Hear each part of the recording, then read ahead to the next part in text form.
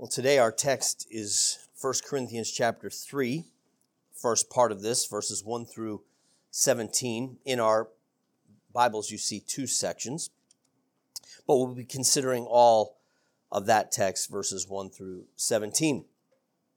And Paul, as you remember, is dealing with a complicated church, to say the least, a church that is right in the hustle and bustle of Roman Greek life, one that we know is struggling with compromise. Paul spent much time in Corinth. He loves the Corinthians, but as was his work, he planted churches and moved on. But as Paul has been away, the Corinthian church has, as we so often do, slid into its Greco-Roman ruts of living, ruts of thinking. And Paul is coming at them strong in this text. He loves these people. You hear the terms of endearment as he speaks them, even in our text this morning. And I, brethren, I, brothers, right? He's not coming at them as adversaries. He's coming to them as brothers. He loves these people, and yet he has very strong words for the Corinthians. In fact, even in this text here, you see he's belittling them. He's talking them down. I wanted to treat you like adults. I really did. But I have to treat you like little babies. This is what he's doing. You know, when we do this as teachers, people say, you shouldn't talk to kids that way. He's talking to adults that way and saying, look, I would love to have treated you like adults, but unfortunately I can't. So I wanted to feed you big boy food, but unfortunately we got to get the bottles out. And you'll have to, suck on that because I can't give you meat like I wanted to. So Paul's going after them pretty strongly in this text because Paul loves and desires, as does Christ, the unity of his church. And when Paul sees the unity of the church being threatened, he has the strongest words for people. As he saw with the Galatians, Peter step away from Gentile believers because the Jews came. And you'll remember this. He references this right at the beginning of Galatians. Peter was interacting with the Gentiles. Because of the vision he had gotten in Acts 10, he learned, okay, we can consider uncircumcised believers part of the family. And so he's socializing with them and he's eating with them. But then some Jews came from Jerusalem who Peter knew did not believe that, who believed what Peter used to believe, that Jews and Gentiles had to remain separate. And so Peter's socializing with the Gentiles, and then the Jews show up, and he hears they're outside, and he steps away from his Gentile brothers. Paul catches that. Paul's in the room. He sees this. And he gets Peter and gives Peter a tongue lashing. In doing this, you are denying the gospel. Not only does he rip Peter, but he writes to the Galatians and rips Peter in the writing. I mean, this is serious for Paul. Paul hates to hear of division within the church. Yet, nonetheless, he begins the book of Corinthians citing this problem there in Corinth. The church is divided, and sickly and sadly, it is divided by people choosing sides among apostles and co-workers within the kingdom. I'm of Peter, I'm of Paul, I'm of Apollos. Paul is upset by this. You're treating the apostles, he's saying, as if we are Greek sages, as if somehow we're like the teachers, the rhetoricians of the day, where you kind of had your guy. Paul's saying, you're misunderstanding. You're thinking like Greeks. You're thinking like Romans. You're not thinking like Christians. And Paul speaks very strongly about that. So I take that to mean, just as an outset, not just as empty introduction to a text, do you think like Christians? Or do you first think like Americans? It's very easy to go, oh, those guys, oh, that was so silly. They thought like Greeks, they thought like Romans, Yeah, well, that's what we do. It's just we can see Greek thinking. We can see Roman thinking. It's very hard for us to see American thinking because it just feels like life. It feels normal. It's just seeing the world the way it is. Well, yeah, but that's how it felt for them too. Seeing the world in a Greek way. It's just the way it is what you do. And Paul's coming and again giving us that Romans 12, do not be conformed to the pattern of this world. But to think like that, you've got to understand the pattern of the world. You've got to understand what it means to think like an American. And to do that, you need, it's like you've flown in airplanes. Gene's about to go up. I love that white knuckle traveling. Gene's going to be flying. So I just flew to Charleston a couple weeks ago. You know how it is. You're in a plane. You're going 500 miles an hour. You're going 500 miles an hour. It doesn't feel like you're doing that. Now you hit some turbulence. It feels like it. But generally you're not going. But you've been in a plane, I have no doubt, where you get close to the clouds. And when you get close to the clouds and something goes zipping by your window, now you don't know how big the cloud was that just went by, but it went by pretty quickly. That's really the only time you get, because you need something to compare it to know how fast you're going. What does 500 miles an hour feel like? If you were in a car, 500 miles, you just wouldn't even be able to believe how fast you're going. But you're up in the sky, you have nothing to judge it by. And then a cloud goes by you. And you get a little sense of how fast you're going. Well, how can you judge the American culture that you're living in? It's like sitting in a plane. There's nothing to judge it by. And Paul is giving us this. He's giving us the scriptures. You must judge the American culture, the American way of thinking, by this. You've got to read this. You've got to eat this. You've got to live in this so that then you look back up and you see the direction you're moving, how fast you're moving. You can judge the culture. If you don't eat and drink Bible, you might as well be sitting in that plane having no idea how fast you're going. For all you know, you're going 10 miles an hour. I don't know. You need some reference point, and that's what Paul is giving the Corinthians, a reference point. Well, now I'm throwing in aviation and travel metaphors into a text that's loaded with metaphors. So we have metaphors coming out of our ears today. Paul, in this text, gives us at least 3 basic metaphors within 17 verses. All right, we have the metaphor of, and I'm going to combine, you could say even 4, because we have the metaphor of maturity, babies and adults, but he combines that with the food. So I'm going to just keep that as one. That we have a metaphor of food, the kind of food we can take in. Then he jumps to a metaphor of gardening, and then without even transition, he just slides into a metaphor of temple building a building. So I love this because this is how I think. I was just at the conference in Charleston. I ended up speaking with I ended up walking with the guy who runs that conference. And I was telling him about Chapel Field, and I said something that I'm trying to drill something down into the fabric of the institution. He said, "You're trying to drill through fabric?" And I said, "Yeah, okay, you're right. I'm just my metaphor. I use so many metaphors, I just start jumbling them all in together, and I needed him to call me out and say, "No, you don't. I don't think you drill into fabric. Maybe that's your problem at Chapel Field." Yeah, probably right. Well, Paul kind of does this. He's leaping all over the place. So let's start with the first one. Paul comes and he jumps on them pretty quickly. We've already heard some of the challenges he's given, but now he brings the metaphor of food and their adulthood. "And I, brethren, could not speak to you as spiritual people, but as carnal, as to babes, little babies in Christ.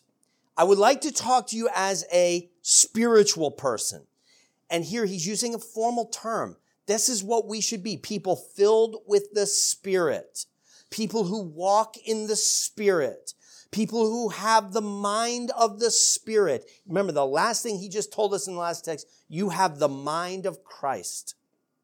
And so if we just read that without any flow, without any break, for who knows the mind of the Lord that he may instruct him? But we have the mind of Christ. And I, brethren, could not speak to you as to spiritual people, but as to carnal, as to babes in Christ.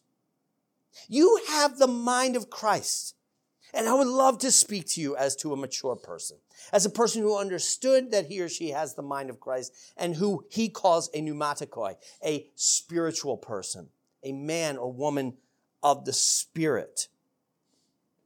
But I could not, because you are of the flesh. You are carnal. You are sarkakoi. I'd like to talk to you as a spiritual person, but you are a person of the flesh. You are not thinking with the mind of Christ. You are thinking with the flesh. What the Greeks thought of as like a man of the belly. I could have chosen for our at some point I will, our word of exhortation from Philippians 4. Their God, he's talking about those who are not in Christ, who are not citizens of the kingdom of God, but citizens of this world. And he says their God is their belly. Their God is their belly. They are sarkakoi. They are fleshly people. And brothers, sisters, I would love to have spoken to you as ones who have the mind of Christ, who are spiritual people, who see things through the lens of the Bible, who interpret things through the lens of Christ, who are able to discern Greek culture, take as much from the Greeks as is good and that which we can glorify God with, but who will not be conformed to the pattern of their thinking. But I could not. For you are little babies in Christ. I fed you with milk and not with solid food, for until now you are not able to receive it, and even now are still not able, for you are still carnal. And notice the carnality, the fleshliness here is in their strife. It's in their division. The divisions among you are evidence that you are not operating with the mind of Christ, for the mind of Christ is not divided. The mind of Christ is not fragmented. The Holy Spirit is not fragmented. As he tells the Ephesians, there's one Lord, there's one Spirit, there's one church. I want us to think about this in terms of us here at Affirmation, because again, what good is it to hear the words he convicts the Corinthians with if we can't hold up a mirror and reflect back on ourselves? What would Paul say to us? Are we pneumatikoi or sarkakoi? Are we spiritual people? Are we people of the Spirit who are learning to eat solid food? Who can eat big boy food and big girl food? Or are we those who can only drink from the bottle because we haven't gotten the fundamental things of the faith right? Now, it's not to say that milk is bad. In fact, in our text in 1 Peter, he says, desire the pure milk of the word. I imagine you drink milk. Drinking milk is not bad. But for a little baby, it's the only diet. That's all, because that's all you can handle. But even as adults, we like milk, and milk is good. And we should never be so mature that we don't need to hear the simple things of the faith, the foundational things of the faith, that we don't need to be reminded of these things. Of course we do. But we also need to be men and women who are growing in our faith, who can handle the deep things of the word, who don't, as I reflect, again, because I deal with high school kids, but to be honest, I don't view high school kids and adults very differently. It's not like, well, I have to change I wear the same hat when I talk to you and when I talk to them. I do not change things very much. And that goes both ways. I can tell them, hey, I expect this from you, and I can talk to you. You have the minds that can understand these things. Sometimes the vocab, maybe not, but you can handle it. But I say to them, and this is a challenge for us, we hit hard things. And I call it tapping out, like in a UFC fight or something like that. You're being choked out, and when you feel like you're going to pass out, when you want to concede defeat, you tap on the mat, and the referee stops the fight. And students do this when they run into hard things. You read a hard text, you deal with a hard truth, and you ask them to wrestle with it. And usually it goes something like this: you say, hey, tell me back what St. Augustine's saying here, and they go, well, he's saying, and then I feel it coming. I feel the little tension in that pause, and I know what's coming next. He's saying, I don't know. Tap out. And so I have to say, no, I'm not gonna be the referee that stops the fight. I tell the guy on top of him, keep going. No. Fight this out. Work it out. We've got to be able to handle hard things. You've got to be able to wrestle through this. You cannot tap out when it requires you to burn some mental calories to think about it. And this is a danger for us, particularly in the modern evangelical church, because a lot of our devotionals and these kinds of things keep study of the Bible on a very surfacey application level. Not that application is bad. I'm applying the text now. But it's very easy for us to kind of feed on the application and not on the Bible. Because application, I got the person just doing all the hard work for me, doing all the heavy lifting of the text for me. And so I don't have to read it and think about it. Like a mama bird, they've already taken the food, chewed it up, basically digested it, and then kind of push it into my mouth. And they say, well, look, you don't even have to read all this. Let me tell you what Paul's saying. Here's the application for your life. And you're like, okay, good, because he's using some hard words and some hard concepts here. So if you could just mash this up and give me the application and just tell me cut to the chase, tell me what I have to do, that would be great. That is what many, many modern devotionals are doing. And I don't have a problem with devotionals per se. But I will tell you this, they weaken your stamina to read the Bible and do the heavy lifting of a text. Because then when I got to get into Paul, I don't know. Because I don't know how to get to the application that devotional writer got to. So I just read the devotional writer to hear what's being said anyway. I just want to challenge you on that. I want to challenge you not to tap out. Don't be little babies. Don't be those who can only handle milk. Don't be those who can only handle pre-digested text and Bible in order to eat. But pray. You have the mind of Christ. Be mature men and women then who can grow and begin to handle heavier and heavier, richer and richer foods. Paul is talking them down here. Now again, for Paul, it's primarily because of these divisions that he's coming after them for. I wish you would be spiritual, but you are carnal. And so he goes back to the divisions. How can you say, I'm of Paul, I'm of Apollos? So back to this. How can this be? That's so carnal. That's such a baby way of thinking.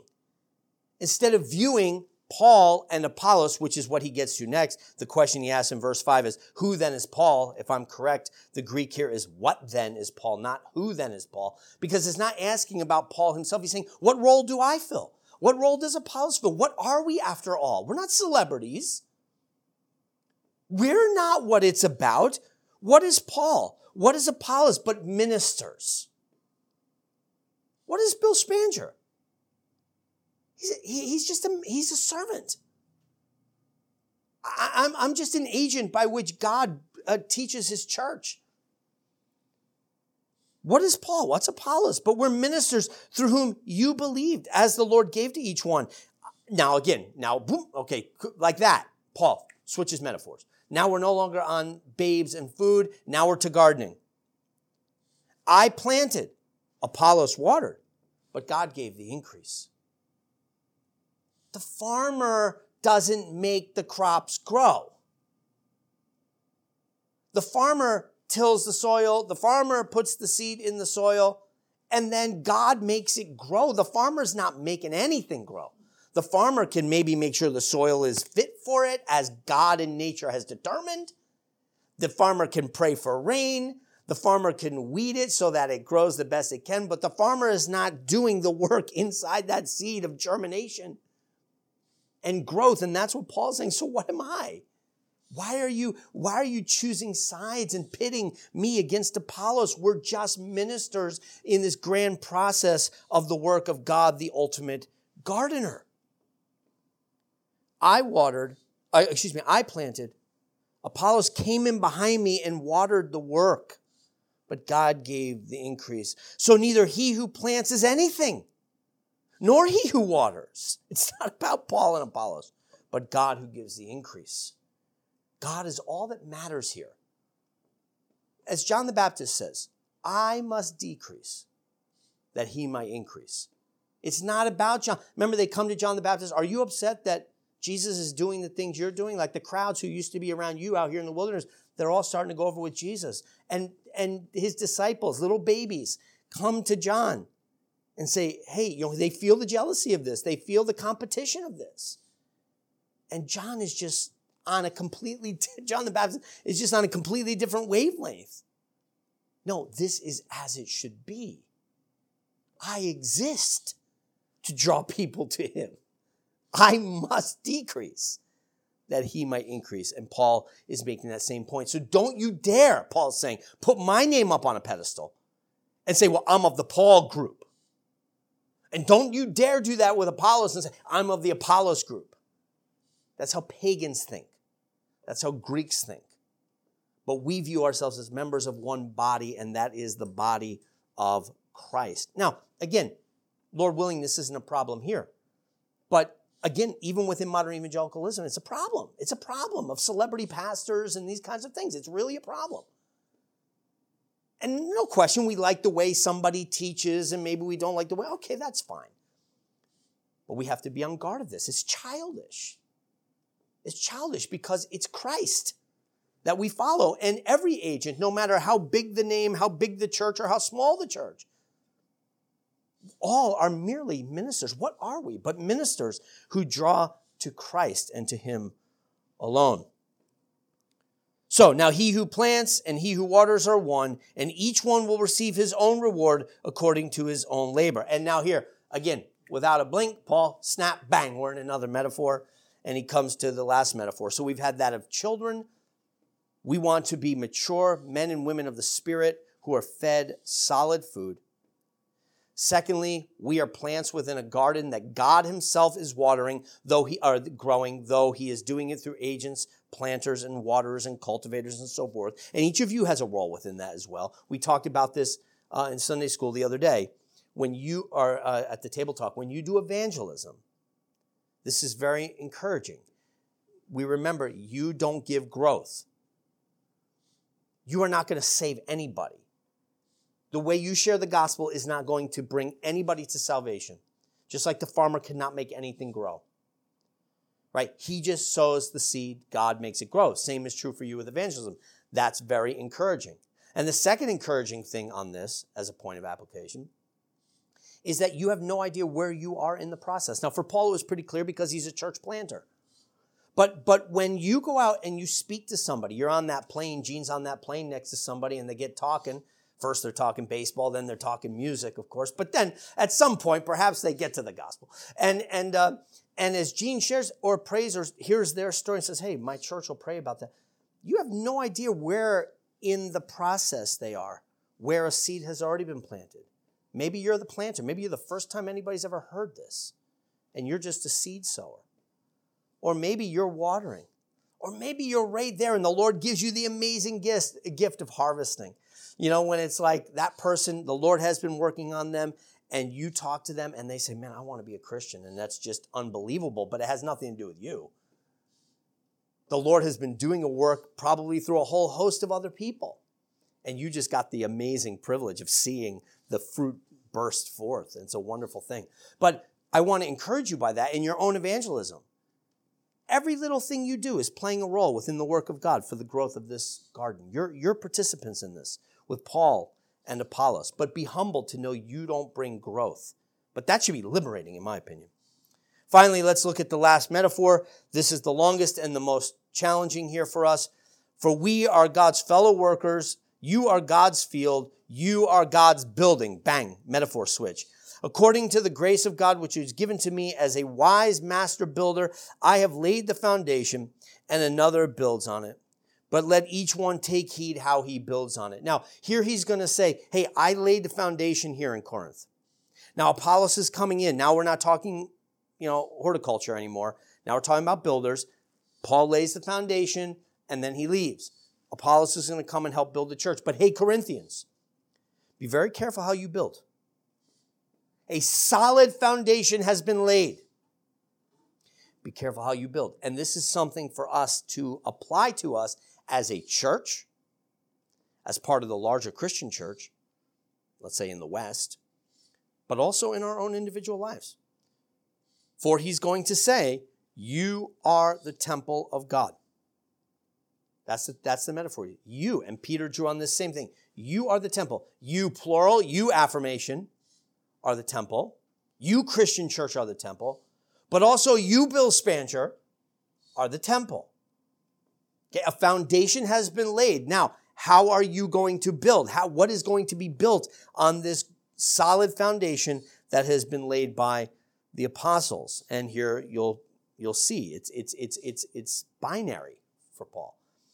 It's either going to be precious stones, which are sustained, or it's going to be, consumables. It's going to be wood, hay, and stubble.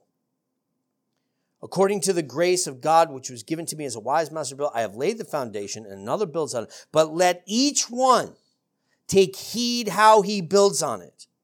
For no other foundation can anyone lay than that which is laid, which is Jesus Christ. And again, just go back and read later 1 Peter 2 and hear it in harmony with this.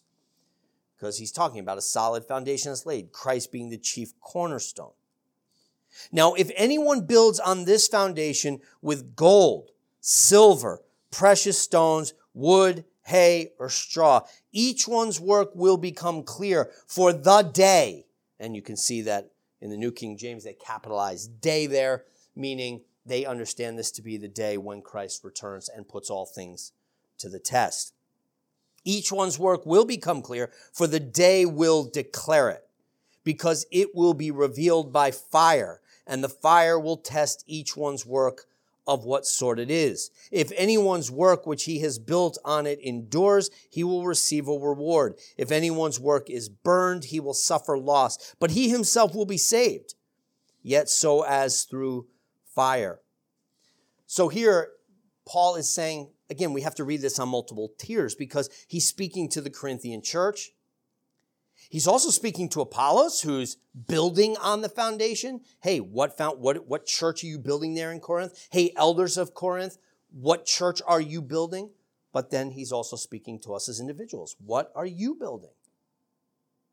Your life is like a little temple. What's it made out of? What are you constructing your life out of? Are you building with precious stones, with silver and gold and precious stones? And what would that be? This would be more fun probably for Sunday school, but what are these precious stones? At least we can say, can't we, that it's God-glorifying obedience? Even little works of obedience that are being done to honor and glorify God? Is that what we're building up? Are we building up in the context of his text? It would be pursuits of unity within the church, but within our own lives, it's just acts of obedience and holiness. Peter listed out a bunch of things for us. Don't do this and don't do that and be like this and be like that and suffer. When you do it, suffer patiently and all these kinds of things. David gave us a bunch in Psalm 37, our Old Testament reading today. Go back and read that. The scriptures are saturated with things that are precious stones that are meant to be the building materials of your life.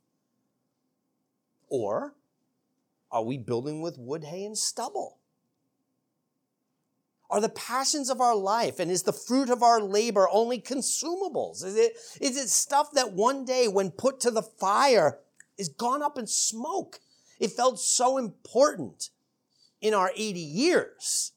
It just felt like it was so important I had to pursue it. But in the end, when God puts it to the test, it's just cinders.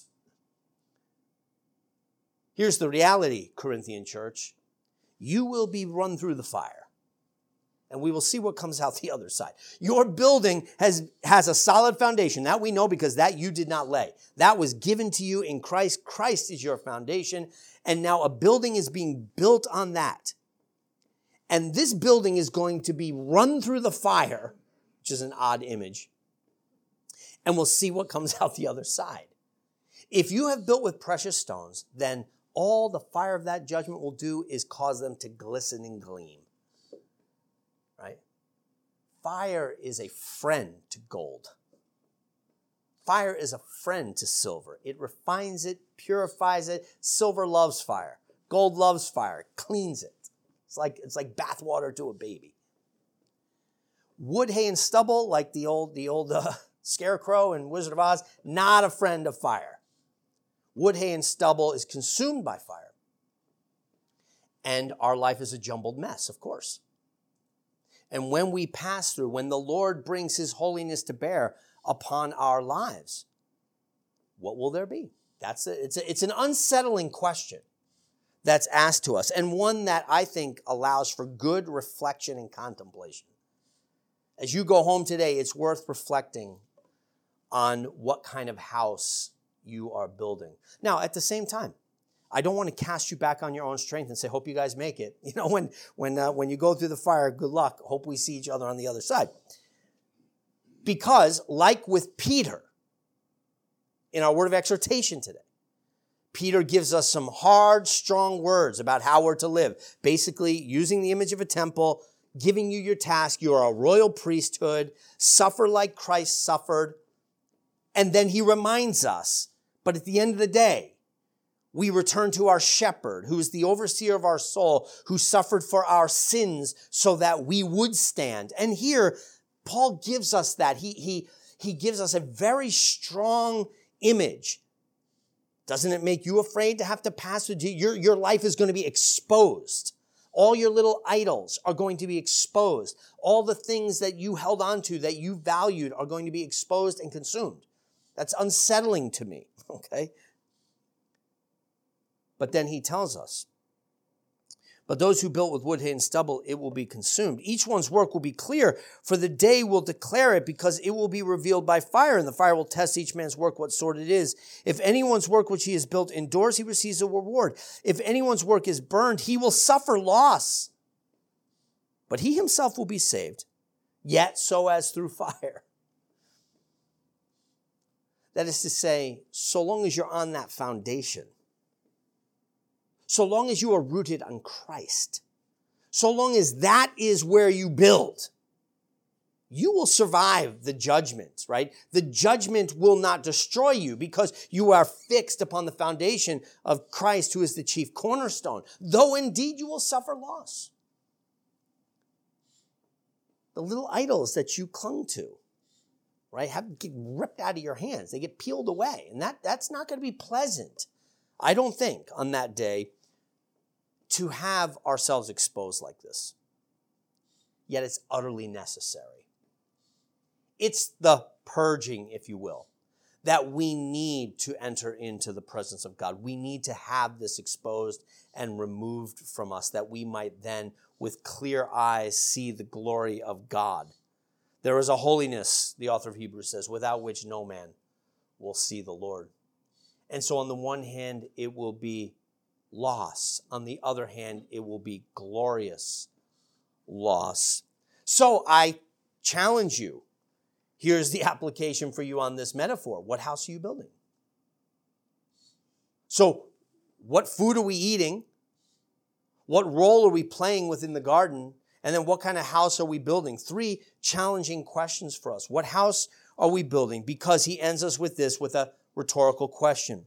Do you not know, just as Peter said in 1 Peter 2, that you are the temple of God? And as I said in the word of exhortation, metaphors are beautiful because they provide lenses for you. They help you think about common things in a way that allows us to grasp them. Life is life until Paul says, yeah, but you are the temple of God. What's that mean? If you are the temple of God. Do you not know that you are the temple of God and that the Spirit of God dwells in you? How dare you be carnal people when you have the Spirit dwelling in you? You are meant to be spiritual people, and you ought to be, because the Spirit dwells in you. You are the temple of God, and the Spirit of God dwells in you. If anyone defiles the temple of God, God will destroy him. For the temple of God is holy, which temple you are. You are holy. I mean, even that, while Paul ends with strong words, even that, Paul comes back at the end with a word of encouragement. God's temple is holy, and that's you. And as Paul often does, he basically tells us to be what we are. He doesn't tell us to make ourselves something. He's not saying make yourself a holy temple. You are the holy temple. So live it. Be it. You are the royal priesthood.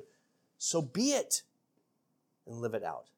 So may we take these questions today and contemplate them, remembering always that the growth is the Lord's, the foundation is the Lord's. He is the shepherd and overseer of our souls. He is the one who has paid for our sins. And that's part of being a holy temple, is leaning on him and trusting in him. Let's pray. Heavenly Father, we pray that you would make us more and more, having had and received the mind of Christ by your Holy Spirit. Father, help us to be what you have made us to be, spiritual people.